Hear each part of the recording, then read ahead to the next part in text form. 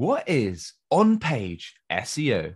Hey, I'm Sam Dunning, co-owner over at webchoiceuk.com and host of the Top 100 Marketing Podcast Business Growth Show. And if you haven't yet, check out my weekly email where I'm sharing actual marketing and website tips, useful podcasts, free guides, goodies, resources, and much more each and every Monday to kick off your week with a bang. Why not give it a shot over at businessgrowth.email?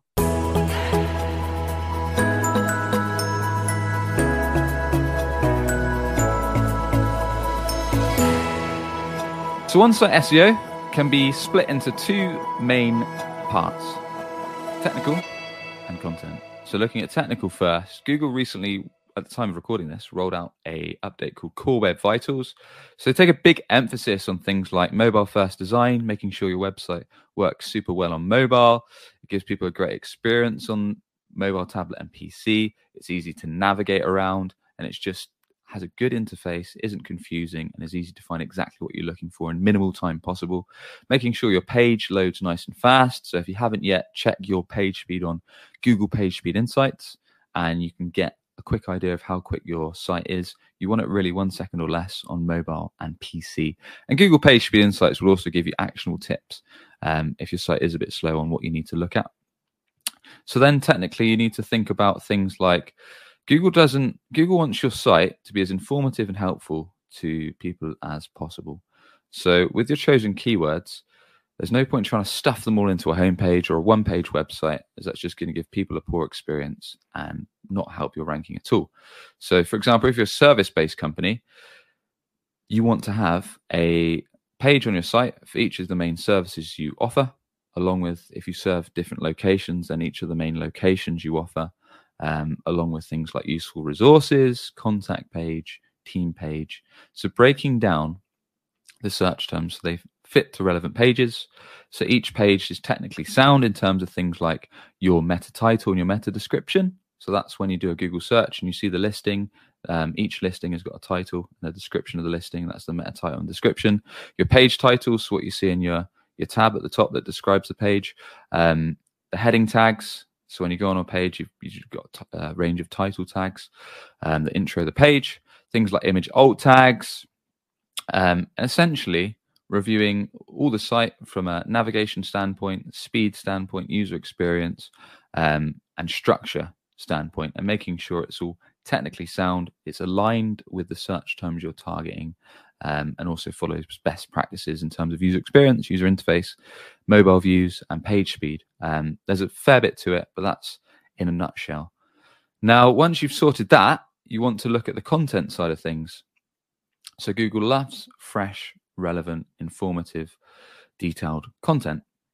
So looking at your website, not just as a shop window, even if it is an online store, but also as a useful resource. So it can help educate and inform people around your industry, to get them trained up on it, help them learn something new, so you become a trusted resource and they trust in you to recommend you and also buy from you or get in touch with you.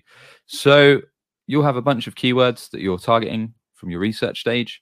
We want to make sure that those keywords link through to relevant pages, and we want to make sure the content on each page is as helpful as possible. So if you have a service or product page, perhaps that's got some written copy, perhaps if you're on a service page, it's got some photos, maybe it's got a useful guide, maybe there is an infographic explaining how it works, maybe you've got resources section on your site with podcasts, with blog articles, maybe blog articles cover common customers' questions. So making sure your website's methodical, easy to navigate, the content is as informative and helpful as possible. One tip you can do is you can check out your competitors, especially the ones using the tools I mentioned earlier for keyword research. See what pages they're ranking for now, get ideas from their page, and then make your web pages, your detail pages, even more helpful, informative. If they've done a video, make one that's more comprehensive. Likewise, infographics. Just one up them in every aspect possible to make your site the go-to for your industry. And there you have it. I hope this guide has been of use. As always, if you enjoyed the episode, a quick subscribe if you're on YouTube, or rating if you're on the audio podcast goes a really long way and is very much appreciated. And with that, I should catch you on the next episode. Cheers. Chili Piper's automated scheduling tools are super effective for booking and scheduling demos. I could chat about them all day long, but why not listen as a new customer witnesses the magic of Chili Piper for the very first time? Okay, you're just about to switch gears. I'm ready for it now. Hold on. Oh, we got one. We got one? We got one. Oh my God. Ah, yes. All right. Via ownership to... One of our A's pinged me and goes, guess what just worked? Exactly how it should have happened. This is exactly how it should have happened. I could have done it. Oh my God. You are incredible. So there it is. Proof of the power of Chili Piper. Book your free demo today over at chilipiper.com/BGS. That's CHILIPIPER.com/BGS. chilipiper.com/BGS.